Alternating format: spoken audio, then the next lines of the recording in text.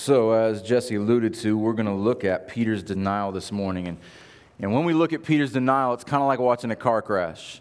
Like, there's nothing you can do but sit and watch. But you know it's coming. All the signs are there.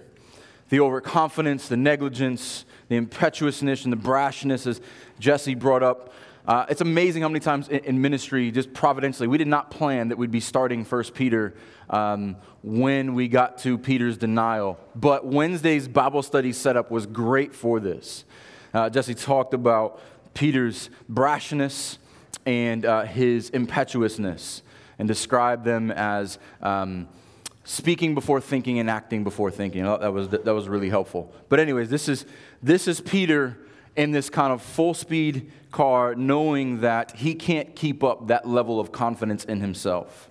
And his failing is to such a degree that it is in all four Gospels, one of the very few events in all four Gospels. It is a failing of the highest degree. And so, this is not something that we are unfamiliar with in our day. It seems like fairly regularly, we see the great fall of some Christian leader that is lifted up. Very public, very shameful.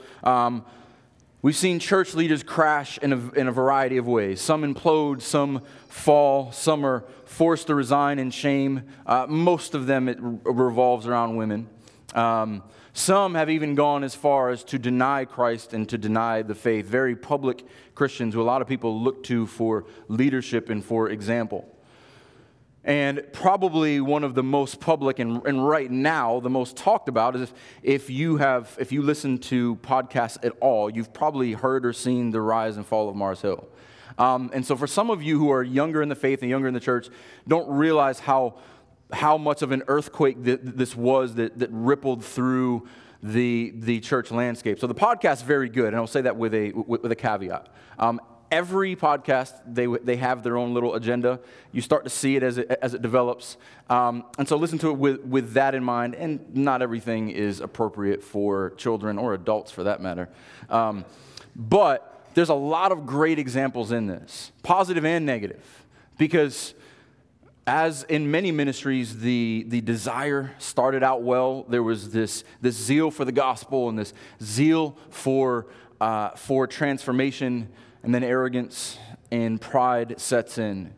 And probably one of the most convicting and damning statements in one of the later episodes, one of the people on staff says about the senior pastor that it became more about Mark than it was about Jesus. And that should be a wake-up call for us. And it's a very compelling listen. But there is a danger in looking to larger-than-life church leaders and basing our faith and our trust and our example on them, yours truly included. Not to say that I'm larger than life, but any leader. You know what I mean. And I think what resonates with many people is that not that only people were affected by this church, but many of us in here have been a part of churches where we've seen this happen.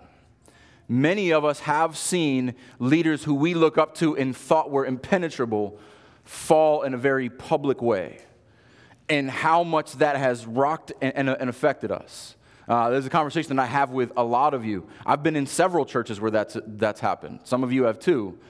Some people, it causes them to run and doubt the Lord and say, if this person can fall, I have no hope. And there you don't understand the gospel. But for many of us, when I saw those things, it was a conviction to lean into the Lord and not to put my trust in men. And so that's one of the big examples that we see here. So from the podcast or from our text, negative examples are good for us to learn. Paul tells us that they're here for our instruction. So we take the sins of others and we learn from them and we look to the righteousness of Christ. And there's much we can learn in humility. So that's what we're going to do in our text this morning. We're going to walk through Peter, and through Peter's eyes, use him as a lens, or through Peter's actions, use him as a lens to examine ourselves. So I'm going to read a small section, and we're going to look at a brief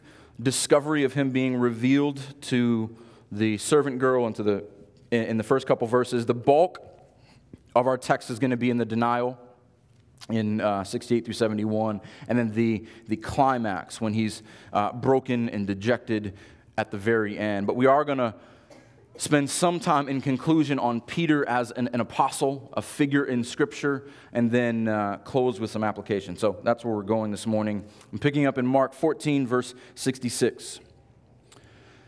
And as Peter was below in the courtyard, one of the servant girls of the high priest came. And seeing Peter warming himself, she looked at him and said, "You also were with the Nazarene Jesus." But he denied it and said, "I neither know nor understand what you mean." And he went out into the gateway, and the rooster crowed. And the servant girl saw him and began again to say to the bystanders, "This man is one of them." But he again denied it. And after a little while, the bystanders again came to Peter and said, "Certainly you are one of them, for you are a Galilean." But he began to invoke a curse on himself and to swear, "I do not know this man of whom you speak." And immediately the rooster crowed a second time. And Peter remembered how Jesus had said to him, "Before the rooster crows twice, you will deny me 3 times." And he broke down and wept. Let's pray.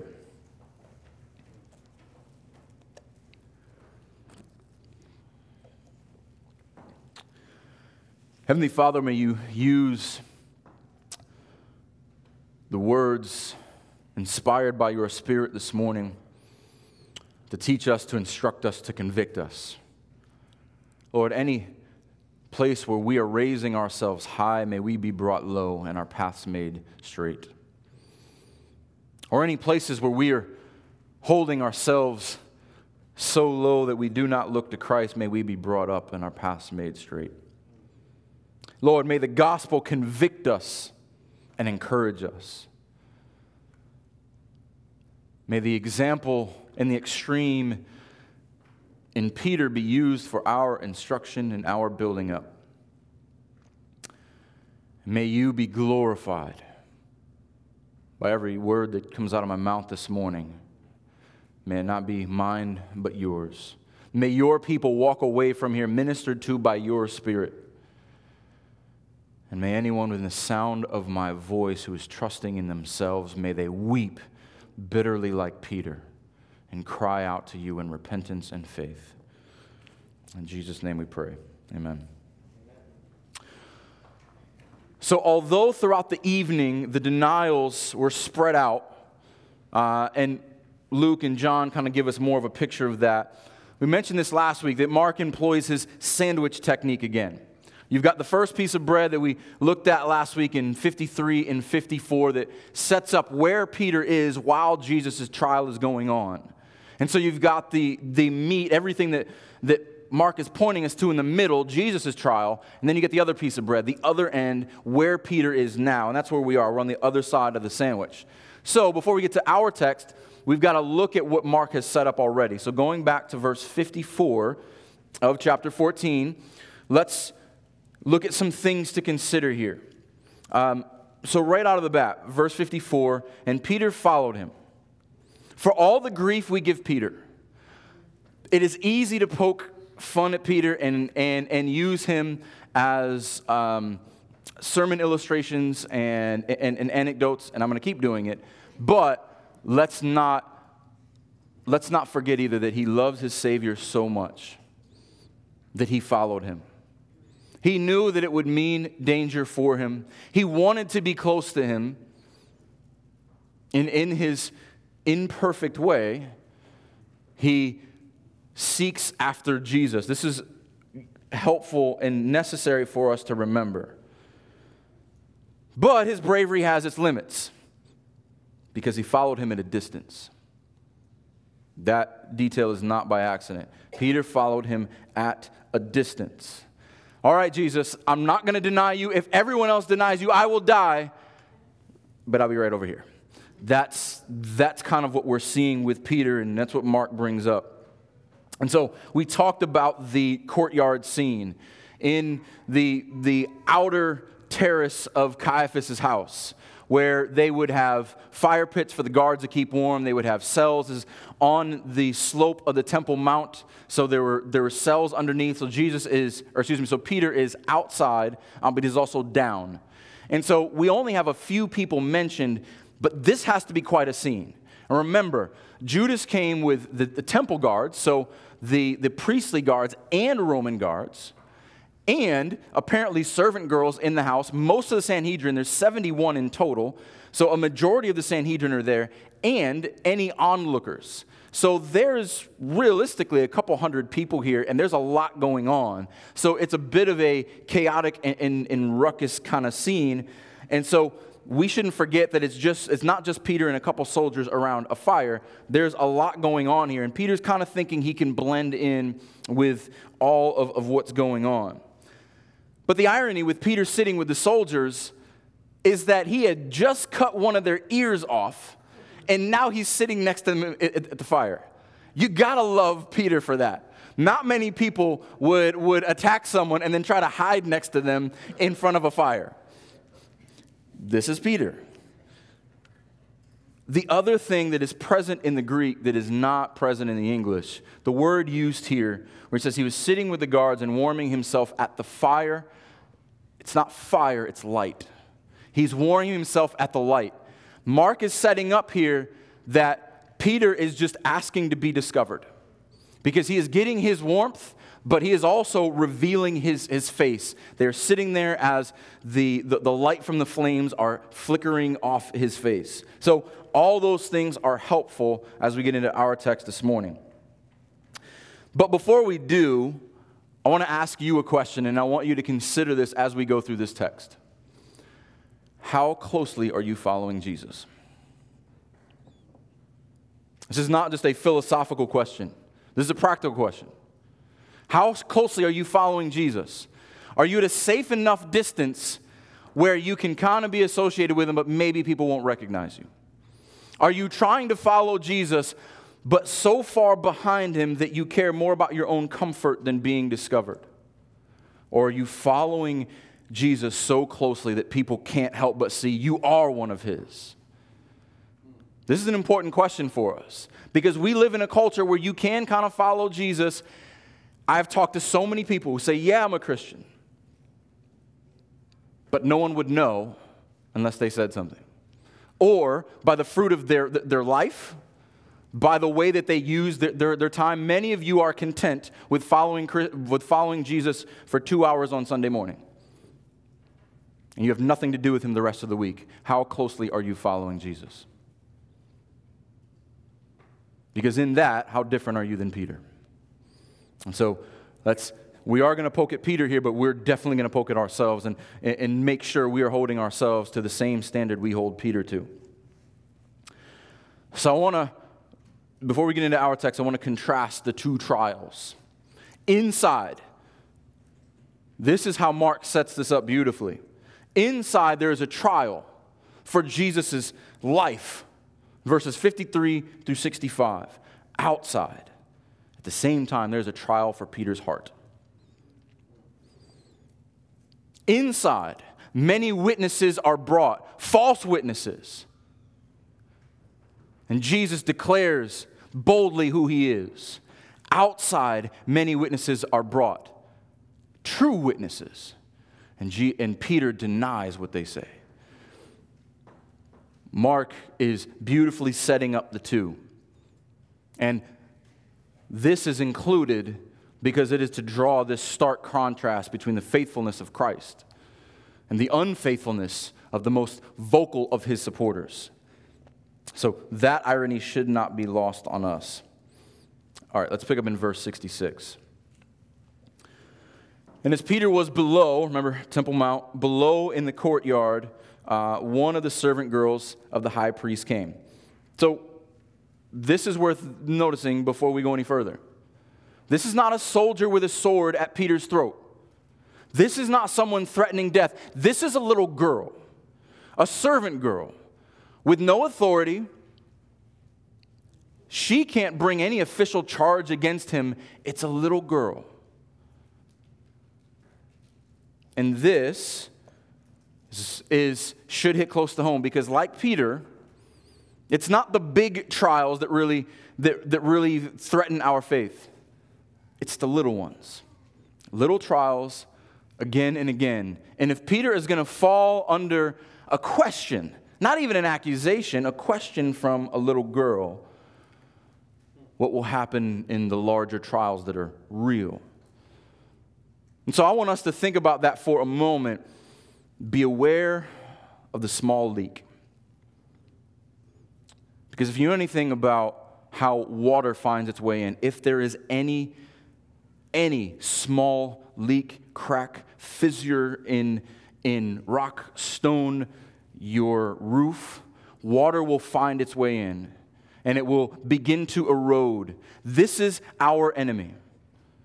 Satan doesn't need you to open the door wide open. He needs just a little crack, and the water will work through.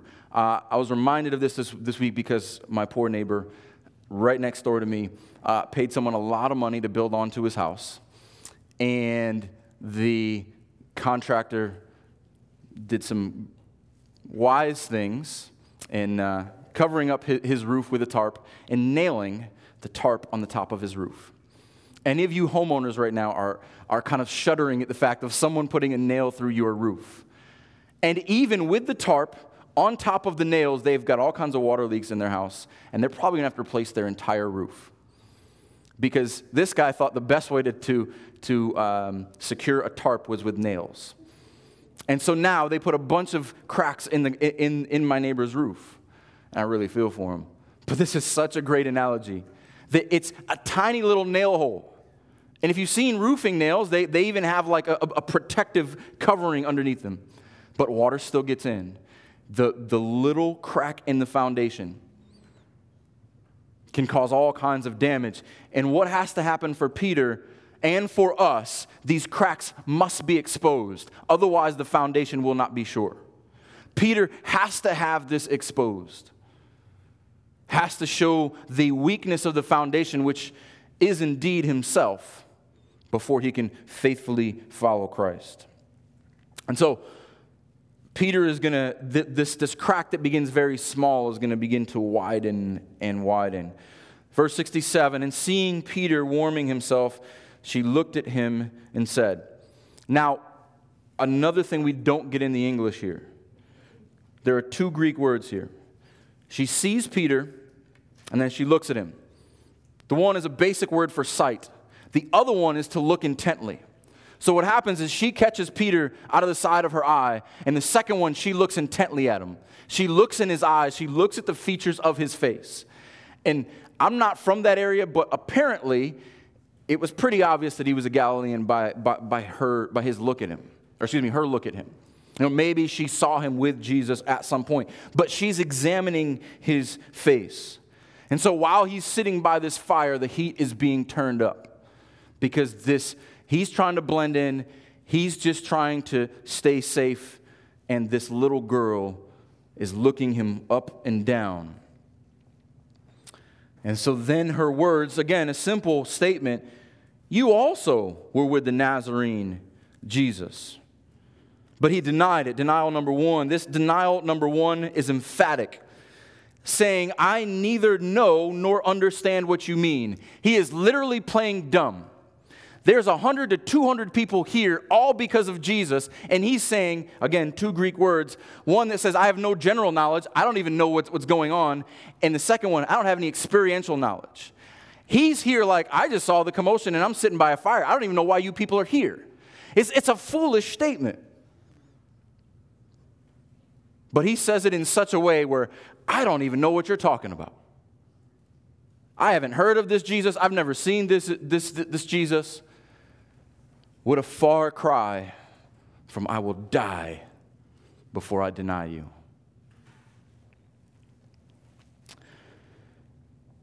So going on, after he's exposed the first time, but he denied it, saying, I neither know nor understand what you mean, he went out into the gateway, and the rooster crowed. Why is this important?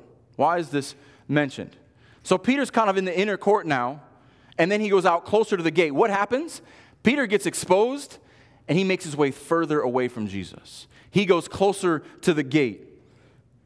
This is not just situational movement. There is a connection here between our speech, our heart, and our actions. If you move away from Christ in any of them, the rest will follow. Notice that he denies Jesus and then his body moves further away. He is looking to his own self-survival, doubling down on his denial of his Savior. And we have to be careful of that. Because if you put your body further from Christ, meaning, okay, I can do all these things that the world loves and indulge in my flesh. I have had this conversation with so many of you. Why is my devotional life struggling? Why do I not have the words to pray? Why don't I want to read the scriptures? What does the rest of your time look like? Where are you putting your body? Or if you wonder why Jesus is not on your lips and then you struggle to have the words when people ask you about your faith, well, if you don't talk about him in regular conversation, if his name isn't on your lips, how can you expect to be a witness?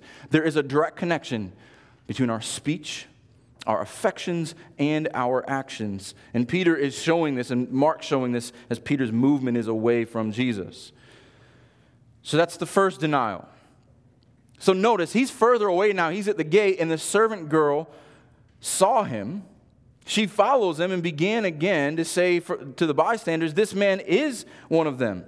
I love that one of the commentators said, this little girl is like his nagging conscience. Like he tries to get away from Peter away from the little girl, Peter does, and she follows him. But not just for her, now she's getting everybody else involved. Anyone's conscience ever does this to them? Like you try to hide your sin, and it reminds you, and then you feel like everyone's looking at you because of it? And isn't this just the way for us? It's never just one sin, is it? If we indulge in our flesh, it's like Lay's potato chips. You can't just eat one. And you can't. I challenge you. But isn't that just the way? We say this to ourselves. We justify it to ourselves. Peter, you can hear it in his mind. I can get away with this once. Whew, I dodged that bullet. That'll never come up again. How many times have you done this? How many times do we do this? Just this one time. Yeah, right. Then I'll be good. I'll never do it again. The reminder that if you indulge sin, if you think you can get away from it, this is how much the Lord loves you. If you are his, he will keep bringing this little servant girl into your life to remind you again and again and again. It is up to you, though, when you will listen and when you repent. We'll get to more of that later. So his second denial comes in verse 70. But again he denied it. Third denial, after a little while, Luke tells us it's an hour later. So there's a lot going on here over a longer span of time. And a little while later, the bystanders again say to Peter, certainly you are one of them, for you are a Galilean. So certainly you are a Galilean. So there's something that betrays Peter. Maybe it's something in his facial features. To call someone a Galilean is not really a compliment. So Nazareth is a small town within Galilee, and we talked about this earlier in the book, but just kind of for recap, the Sea of Galilee was very important for trade. There was more fish in that sea than any other freshwater lake in the area, in the region.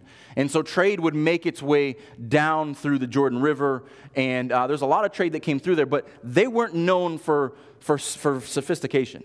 They were highly uneducated. They didn't have any political power. They were kind of like your country bumpkins, fishermen. They weren't highly respected.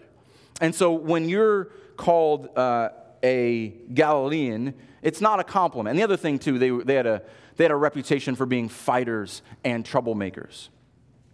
So not a good thing. But how can they say so certainly, truly, in the Greek, you are one of them, for you are Galilean? How? Matthew gives us an indication Matthew says, your accent betrays you. Everybody, because we know that. You can only talk with someone for like a minute or two, like, that's not from Florida. Or like we all know the Wisconsin, Alabama, Texas, Kentucky, they come out pretty quickly. So it's not long before the country comes out and everybody hears Peter and is like, you're not one of these big city sophisticated Jews. You're one of those kind of backwoods, uneducated Jews. And that's what I think really betrays Peter. And they hear it. Peter, his own his own personality betrays him. Because in verse 70, when it says, again, he denied it, the way that this is written in the original language, it's open-ended. It's not just a word or two. Peter's kind of rambling on, trying to make sense of it. So the more he runs his mouth, the more his accent betrays him. And so Peter's personality is working against him here. He can no longer hide. Then comes his third and most damning denial. Verse 71, but he began to invoke a curse on himself and to swear. This is the most intense and the most egregious. This word, and we're doing a lot of word studies today because it helps. This word here for invoke a curse, the verb form of anathema, to bring divine curse on yourself. The same word that Paul uses in Galatians 1. If anyone should bring to you a gospel other than the gospel I preach, let him be anathemaed. Peter is calling down divine cursing on himself if he is associated with Jesus. This is serious. And not just that. These are two separate acts. He begins to invoke a curse on himself and to swear. He invokes anathema on himself and he swears an oath. I will uphold this. I stake my life on it. Wow. And notice how indifferent and cold the rest of the statement is. I do not know this man whom you speak. The servant girl uses the name of Jesus. Peter says, this man. I don't know this man that you speak, of whom you speak. Man. This is meant to drive home how serious this is. Again, remember the contrast. Jesus is inside, boldly declaring, I am the Son of God. I am the Son of Man who you will see coming on the clouds of heaven. Peter outside says, I don't know this man. The great contrast, Jesus being in the trial for his very life, and Peter outside being on trial for his pride and failing miserably. And as he digs this hole for himself, as the crack in his foundation begins to widen, it's almost like it couldn't get any deeper, but it does. Look at verse 72. And immediately the rooster crowed a second time. And Peter remembered how Jesus had said to him, before the rooster crows twice, you will deny me 3 times. Another unique word here. This is not the typical word for remember. This is the word for someone bringing to your remembrance. This is to be reminded. The Lord brought him this low, and the Holy Spirit reminded him of the words of Christ. The 2 jobs of the Holy Spirit, to convict of sin and to remind you of the words of Christ. He's doing both here in Peter. Peter is reminded, anyone else ever been there? In the moment where you think you could not get any lower in your own sin and trust of yourself, the words of the Lord come to your mind and you are convicted on the spot. This is how the Lord is teaching and breaking Peter down. You will deny me 3 times. And this is also not by coincidence that he fell asleep 3 times when he should have been praying. He should have stayed awake. He should have remained with his Savior then. instead of falling asleep. Maybe he wouldn't have denied him here. There's all kinds of great lessons there that we can make connections with. But here's where the other Gospels are helpful. Luke includes the detail that should break our heart as we read it because it breaks Peter's. Luke adds the final straw, Luke 22:16, and the Lord turned and looked at Peter. Imagine. We already saw they were spitting on him, mocking him, slapping him, punching him. Jesus' bruised and bloody face locks eyes with Peter. And Peter, for all of his faults, in his guilt, remembers the words of his Savior, and he looks to his Savior. This is key. Peter fell about as low as he could go, but he didn't turn and run. He now finally looks to his Savior, and his Savior looks to him. This is a powerful moment. And thankfully, Luke includes this for us. Even in his weakness and his shame, he catches eyes with his Savior. This is powerful. So as I was thinking about this, I had to think about myself. And do we realize that in the midst of our sin, our Savior is looking right at us? We can't hide from him. In our lowest points, when we have brought shame to his name, when we have denied him, when our witness has been weakened by our sinful actions, he looks right at us. But if you are his, he's been looking at you before the foundation of the world, and he went to the cross looking at your sin. If you are his, he is looking at you right now from his throne of grace, saying, your sin is covered. Your sin is covered. I bore that. What a great reminder that he knows you. He knows how wicked you are. He knows how weak you are.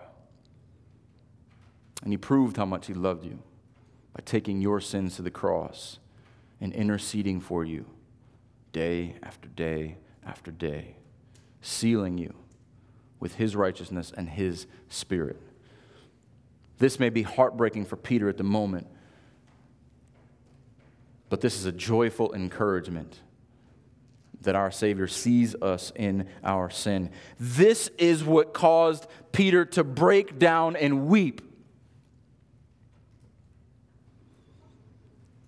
This word for break down is the Greek equivalent to throw on, to set on, to cast on. He's kind of falling into his weeping. He is emotionally, physically, mentally broken down. And this is what he needed. He could not be used by the Lord in his self-confidence and his arrogance. He needed to be completely broken of himself. This is what the Lord does to us.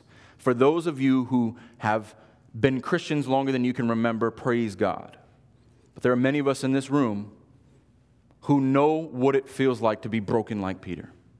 Who knows what it feels like to be so confronted with your own sin that you cannot physically stand anymore, crying out to God because you have no hope in yourself. And this is a beautiful turn in this text. So I don't want you to lose the greater principle. The initial lesson here is that Peter's denial, it comes from self-confidence, and we should certainly be aware of our pride and our arrogance and our self-consciousness and self-confidence and guard against that. But his brokenness that leads to repentance, that leads to faith, that is the greater takeaway. And that's where I want to spend the rest of our time, because we will fall short. Our actions are not worthy of the name of Christ. But if you are his, your conviction and your repentance is proof that you are his. I want to look at 2 Corinthians chapter 7. So this is kind of transitioning into our conclusion of the text. It'll be up on the screen if you can't get there quickly, but 2 Corinthians chapter 7. Paul has this beautiful relationship with the Corinthian church where he chastises them from afar, yet loves them and encourages them. And the tone of the second letter is much different than the tone of the first. But notice how Paul speaks about this. This is 2 Corinthians 7, verse 8. For even if I made you grieve with my letter, I do not regret it. I said some very hard things to you. I have no second thoughts about that. Though I do regret it, here's his only regret, for I see that letter grieved you, though only for a little while. My only regret is that I wasn't hard enough, that your repentance didn't last, or that you were only grieved for a little while. But as it is, time has shown that there was faithfulness in the Corinthian church. As it is, I rejoice, not because you were grieved, but because you were grieved into repenting. Praise God for the grief that leads to repentance. We're not talking about guilt here. We're not talking about people who turn their own sin as a reason to feel sorry for themselves. We're talking about true grief, truly being broken over your sin that leads to repentance. For, Paul says, you felt a godly grief so that you suffered no loss through us. Godly grief is good. Many people run from discomfort. Many people run from repentance. Many people don't want to deal with their sin. It is good that you deal with your sin because it leads to repentance, and you suffer no loss. You will be better for it. Verse 10, for godly grief produces a repentance that leads to salvation without regret, whereas worldly grief produces death. We are unique in this. There is no religion on the planet that embraces suffering the way we do, that embraces contrition, not for the sake of contrition. This is not self-flagellation where you beat yourself up and that's the end. Repentance always leads to faith. True repentance leads to belief. True repentance is unto salvation, and that is a good thing. Praise God for that. That's why the simple gospel message will never grow old. Repent and believe. Repent and believe. We know that the unbelievers need to hear the words repent and believe. And if you are here this morning and you never have, repent and believe. Turn from your sin and turn to Christ. Be broken like Peter. But believers, we don't remind ourselves often enough that we need to hear those words too. We constantly need to repent, turn from our sin, put our old selves to death, and believe, put on the new self, live in who Christ has declared you to be and bought you for. Repent, turn from the old man, believe, turn to and put on the new man. And so, if we are honest, those of us who are in Christ, we can identify with Peter. And if you haven't up to this point, you should now. We can identify with being broken over our own sin and our own weakness, being reminded of our own depravity. If you understand the holiness of God and you understand how far you are from that, you should be broken. Because every one of us in here has denied our Savior. We have disappointed our Savior. We have offended Him time and time again. And I want you to hear something a little shocking. As a pastor, I'm not worried if you sin. People come to me all the time. There's one thing that seminary does not prepare you for. People are going to tell you stuff you never wanted to know. But people all the time are like, I don't know if you're going to be able to take what I'm about to tell you. You are never going to believe what I just did. And they're often surprised that I don't fall out of my chair. I'm not worried if you sin. We are sinners. That is who we are. That is what we do. Where I am worried is if you are flippant about your sin, if you're not broken about your sin. I will talk to a believer 1,000 times about a sin if they are broken and repenting and moving on. But those who minimize or try to deny or downplay their sin, that's when I'm worried. Because if you can make excuses for your sin, if you're not broken by your sin, I've got a lot greater concerns for you. Because it is our sin that humbles us and drives us to the cross.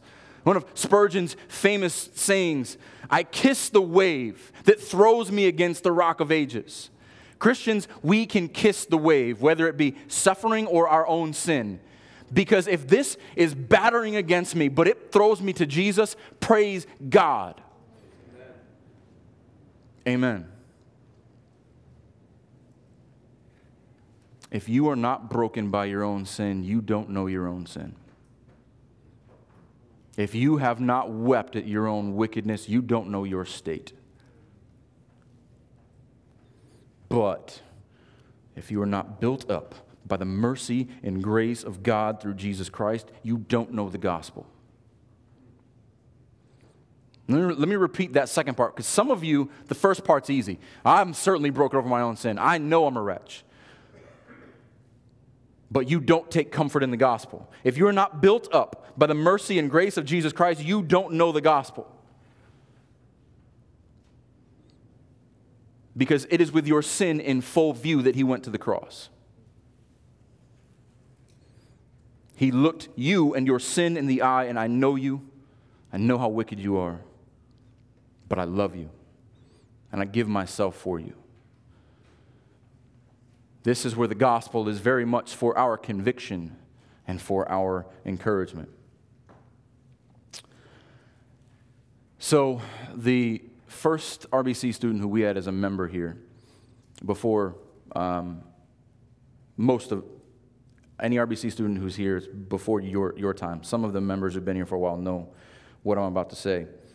There's a student who became a member here who was very confident in the Word, but was also very confident in himself.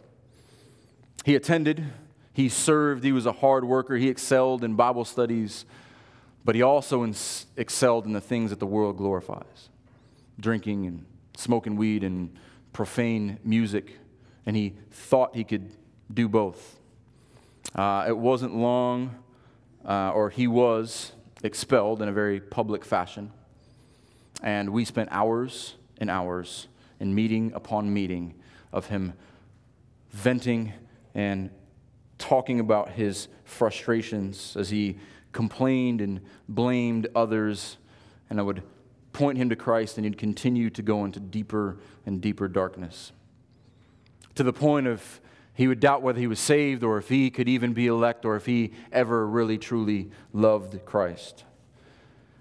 So, without repenting, he was excommunicated soon after that. He moved back home, and we didn't hear from him for some time. And then I get a random call out of the blue, and he apologized. And he thanked me, told me that he wished he had listened, that the Lord had convicted him, and that now he is following Christ again. And we, as a congregation, rejoiced. Because it is never easy to use church discipline, but it is very loving.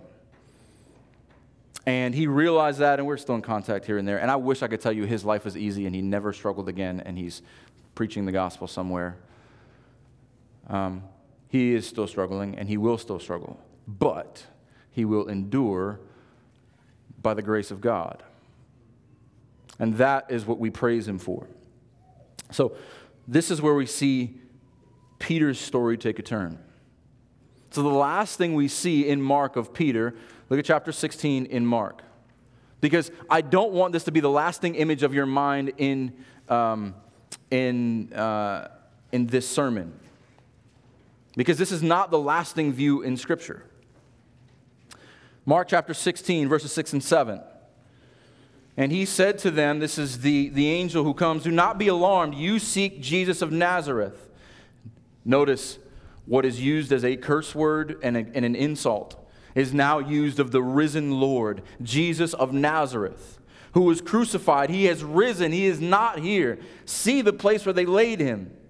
But go, tell his disciples and Peter. Even the messenger of the Lord knows Peter needs this encouragement more than anyone else. Those who the Lord breaks in a great way, he also builds up and encourages in a great way. Tell Peter that he is going before you to Galilee. You were mocked for being a Galilean. That's where you'll see Jesus again. There you will see him just as he told you. This is not the end of Peter's story, obviously. The next time we see him in Acts, he is standing up before the saints and telling them or directing them to pick the next apostle. The next time we hear from him publicly is in Acts 2. We've covered this several times, but I want you to see this sermon again. We've looked here the last few weeks, but look at the sermon in Acts 2 again and look at the details. Remember, got to remember, something really important happens between the end of Mark and Acts 2. What is that? Somebody. Pentecost. The coming of the Holy Spirit.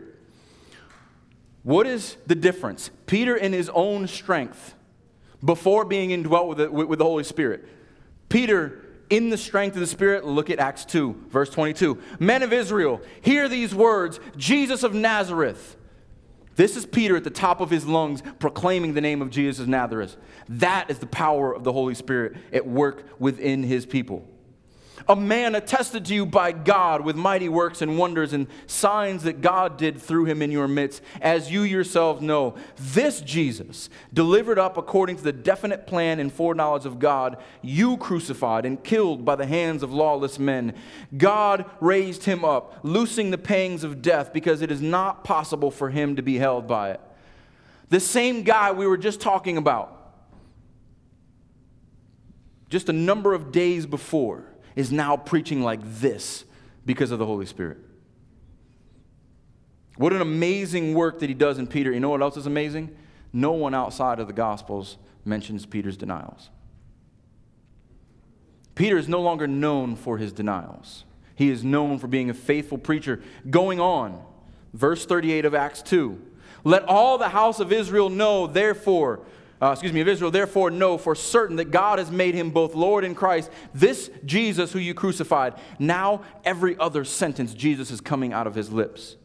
Now when they heard this, they were cut to the heart and said to Peter and the rest of the apostles, brothers, what shall we do? Peter said to them, repent and be baptized, every one of you, in the name of Jesus Christ for the forgiveness of your sins, and you will receive the gift of the Holy Spirit. The message that is on after repentance and belief, the message that is on Peter's lips is repent and believe. Don't ever get beyond the simple and powerful nature of the gospel. For this promise is for you and for your children and for all who are far off, everyone whom the Lord our God calls to himself. And with many other words, he bore witness and continued to exhort them. This Peter, who was afraid to speak Jesus' name, is now bearing witness. Save yourselves from this crooked generation. So those who received his words were baptized, and there were added that day about 3,000 souls. This is the power of someone being broken in their flesh and their own strength and being built back up by the Holy Spirit. This is a good process. Praise God for this. We see this transition from his brashness to his boldness. And as Jesse mentioned on Wednesday night, the greatest weakness becomes his greatest strength. I want you to know that was Jesse's idea. No plagiarism here. Some of you will get that,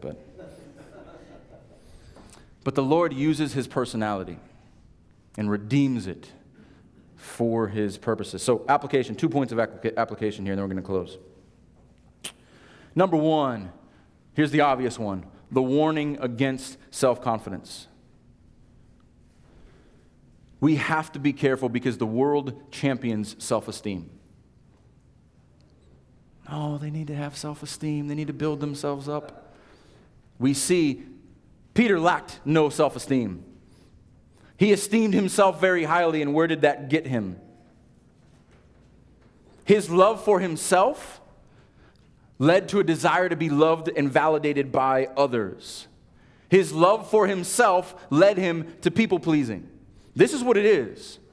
He was under no threat of death. His pride and his arrogance led him to not want to be found out by a little girl and then a bunch of pagans who he should not have cared what they thought about him. Beware of the love of self. Beware of the love of man. If Peter is not above it, neither are we. One more verse in Mark. Mark chapter 8. I would be remiss if I said these words. Mark 8:38. For whoever is ashamed of me and my words in this adulterous and sinful generation, of him will the Son of Man also be ashamed when he comes in the glory of his Father with the holy angels. Last week, Jesus told them, the next time you see me, I'm coming in the clouds. I'm coming with power and judgment. I'm coming with the soldiers of heaven. And if you are ashamed of me now, I will be ashamed of you then. This should be a sobering reminder for every one of us. If you will not take the name of Jesus now, he will not take yours when he returns. And you don't want that. There's the warning. Second application, the greater takeaway here. Peter, his slip-ups, all of his failings are so front and center within the Gospels. But after his regeneration, or after the Spirit comes upon him and makes him new, they are not remembered. In the Gospels, he is known as a pillar of the church. Or excuse me, in Acts and the epistles, he is a pillar of the church. He's still got some correction that needs to happen along the way. But he is an apostle. He is an elder. He takes his charge from Jesus to shepherd the flock with great seriousness. And this is why we're studying 1 Peter. A book that is full, like Peter's personality, of action and exhortation, is a great encouragement to the church, and everything is glorifying Christ. And so, like Peter, if you are in Christ, your former sins are no longer remembered. You are not defined according to your own weaknesses and your own failings. Many of you need to hear this. Because this is what the world does. The world defines you by your last mistake. This should not be the way in the church. Because if Jesus no longer views us according to our sin, but as our mediator before the Father, covered in his righteousness, how should we view the saints? And we should all raise a mighty amen that we are defined by the works of Christ and not our own. Amen. Praise God for that. Praise God that we are saved by the God of grace. Because we will sin. We will fall. We will be broken, Lord willing.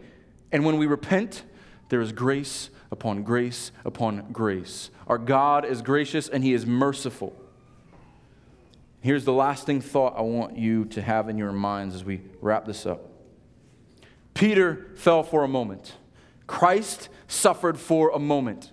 But our God, in his mercy and his steadfast love, endures forever. Amen. Let's pray.